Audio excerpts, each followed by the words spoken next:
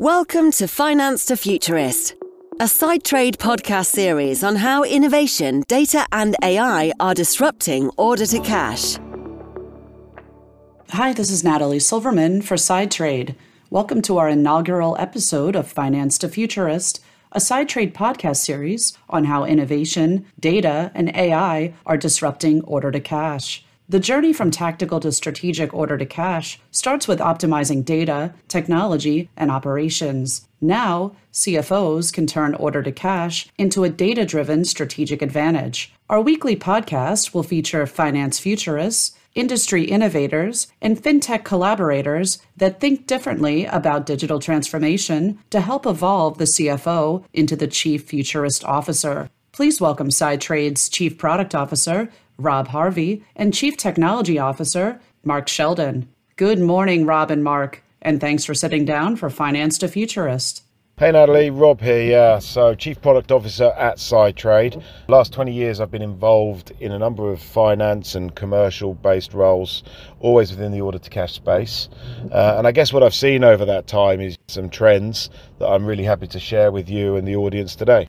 Yeah, morning everyone. So I'm Mark Sheldon, I'm the CTO at Sidetrade. So I look after all the technology. I spent the last 10 years or so working around the AI predictive analytics space. So I'm really excited to talk to you guys today. All right. Well, this is the inaugural episode of Finance to Futurist. So thank you guys for being a part of this. I wanted to get right into it. So some people might want to know, what exactly does Finance to Futurist mean? I think, over the years, I've probably had a lot of different engagements with many different types of organizations, both in terms of, UK customers, but also international companies, corporations worldwide. And I think, one of the things that I've seen from all of those engagements is the office of the CFO is really changing, and it's changing quite rapidly. So certainly, we're seeing a shift into areas, often referred to as digital transformation, where the finance back office is taking a far more important front row seat, having to move away from more of the traditional accountancy and statutory reporting functions, which are all still very important, but looking for new ways to help the organization transform at a digital level. And of course, that's being fueled by many different challenges. They're very much, that move to centralized sort of finance operations, trying to introduce touchless processing, things like that. Of course, trying to address working capital needs and trying to make sure the business is working as efficiently as possible without errors. So I think, those challenges have definitely surfaced over the years, and becoming a futurist in this space is definitely an area that, the finance leaders I speak to are, very keen and excited to get into. Well, let's dive into a little bit more specifically on order to cash. And so, Mark, I'm going to pass this question over to you. How has order to cash evolved throughout the years?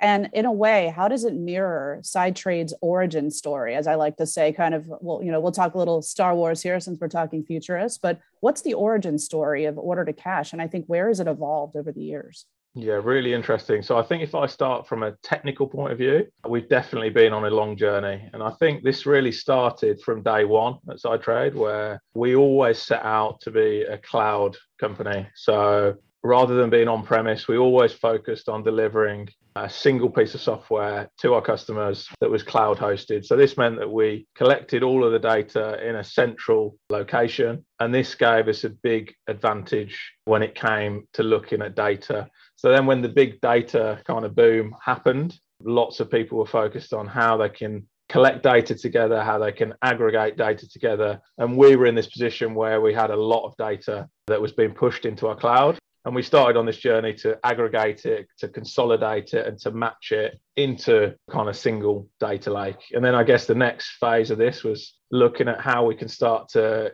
get value from this data and get value to our customers. And we started on the journey of looking at computing things like SPI, Sidetrade Payment Intelligence, computing benchmarks, and using this huge pool of data that we've collected to deliver value into the product. And then I guess we took this a step further. So looking at AI, predictive analytics was then becoming the next big thing. And I think this is across the market.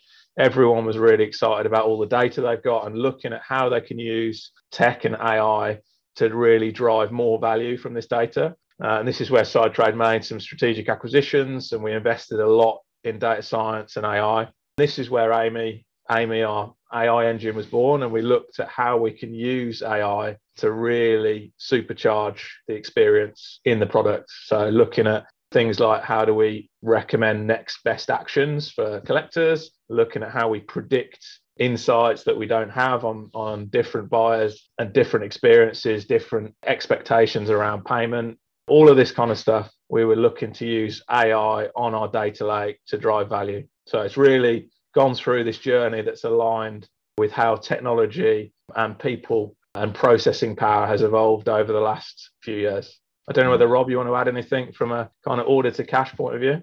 Yeah, no, for sure. I mean, I think, technology aside, I think if we take this back to sort of some of the basics, so, I still see many organizations today that are working kind of at what we would call credit collections 1.0. So, these are organizations that essentially, use predominantly Excel spreadsheets. They download static information coming from their accounting platforms, and they rely on, human people, credit control teams, credit management teams, etc., to interpret that data and to take some decisions about what they should do. So Sidetrade, was able to help those organizations prior to that big data explosion and that analytics explosion, just by providing workflow and rule-based automation, that really helped to sort of manage the coverage. But it was flawed in some ways in that it was still very dependent on human decisions, except now humans were putting rules into systems and creating workflows and saying, try to replicate what I'm doing, but do it always the same for every type of customer.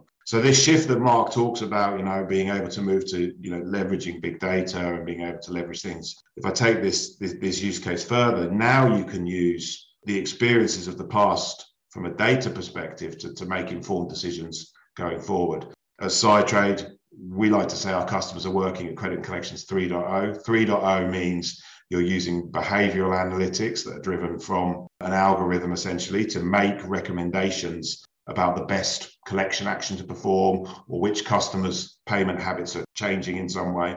And by working this way, you increase efficiency within these processes from that 1.0, which is virtually completely unmeasurable and inefficient, upwards of 60-70% in productivity gains. So it can be a huge step change that's very measurable. And I think, that's very much where we've gone from an origins perspective here at Sidetrade.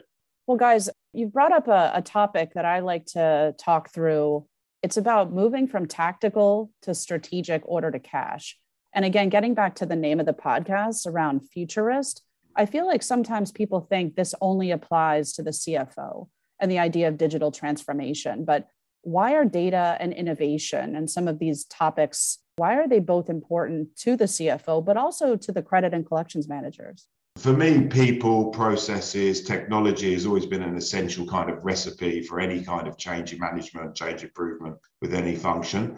But it needs to go one step further now, and that's about taking data-driven decisions. And this data is being used and accessed by people at all different levels for different use cases. So whether I'm a CFO that's trying to understand at a top level where my exposure might be within the credit risk, let's say, of my organization, or I want to understand a little bit about, where the top opportunities lie for improvement, down to the operational view, which is, hey, I'm responsible for a set of accounts or a set of companies, and it's my job to ensure that those companies are adhering to their credit policy, adhering to the terms that have been set out in the contract that's been offered as part of their services. So, being able to use this data to drive insight and to drive actionability directly at each of those different types of profiles just makes complete sense to me.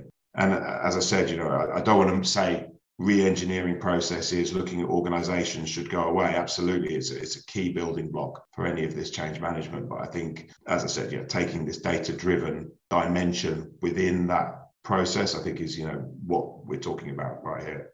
Well, the final question I have for you both is, if you had a crystal ball, what do you predict is the next best thing for order to cash? What is the future of order to cash as you see it? I think from my point of view, it's what we have done so far with the data that we have available to us is really just the tip of the iceberg. So I think there's a huge potential for using more of this data across the whole order to cash process. And as we say, we talk about Amy, we talk about different metrics that we've put in place, and this is really just the starting point, in my opinion. And I think this is going to give birth to what we kind of describe today, or starting to describe, as more collaborative intelligence. So using the power of this data and network to really step change efficiency and performance, and delivering more and more features and benefits to our end customers. So I think this idea of utilizing this data further and further to really supercharge all of the different steps and different parts of this process, I think this is what the future really holds in this space. I don't know whether, Rob, you want to add any kind of more specific use cases that you could see? Yeah, I mean, I just shared quickly there a collections use case, which, I think makes perfect sense if the challenge is finding efficiency there and improving your DSO. But you're absolutely right. We need to extend this into the wider order to cash arena. And I'm convinced that in the very near future, this collaborative intelligence will be available at each step of that order to cash process. And maybe to give a couple of examples, if we start at the front of the process around risk management, we have a huge amount of data built up within Sidetrade that can tell us a lot about the way customers are trading with their suppliers. Are they extending credit lines? Are they reducing credit lines? Are they adapting scores? And it would be really cool to know that, hey, one given buyer is doing this with many suppliers. That would be something that would be really, I think, informative to be able to provide a real-time insight for anyone trading with those. Move it through the journey. Let's look at orders. Let's look at invoicing. These different types of documents often are delivered through many different channels, be it email, through portals, different types of EDI integration, etc. And Sidetrade can help a lot today with that delivery and connectivity. But I think the data is very useful to help organizations improve that part of the process. We would be able to provide you with, this is the preferred delivery method of an invoice, let's say, or this particular buyer accepts invoices in their portal from suppliers X, Y, and Z, but you're currently using postal mail. And that doesn't make sense, because you can move automatically to a more efficient rail when it comes to issuing your invoices in this case. We've talked about collections. Dispute management, I think, is another area which is super ripe for collaborative intelligence. Which organizations are raising disputes? Have they got high dispute rates, maybe in certain industry sectors? Can I detect problems in the supply chain ahead of things that maybe I'm about to supply? Because that would be interesting. Obviously, you can have a knock-on effect if you're dealing with a product that has a long supply chain between many suppliers and buyers until it reaches a final product or service. And then, moving further forward into payments and cash app space, again, I think the use cases are very clear. What's the optimal payment rail?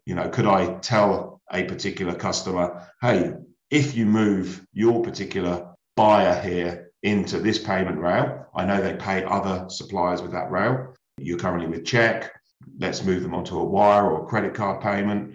And that's going to benefit you with this level of efficiency or this level of improvement. I think, that's a real kind of bit of collaborative intelligence that can stay. And then into the cash apps journey, can I pull the remittance more efficiently? Can I get the data from that remittance? Is there a particular buyer who gives his remittance advice to some of his suppliers, but not to you? All of these different data points across that journey, I think, can be easily mapped, found within the data, but then served back to the individual users involved in that section of the order to cash process and make the journey more efficient and streamlined across.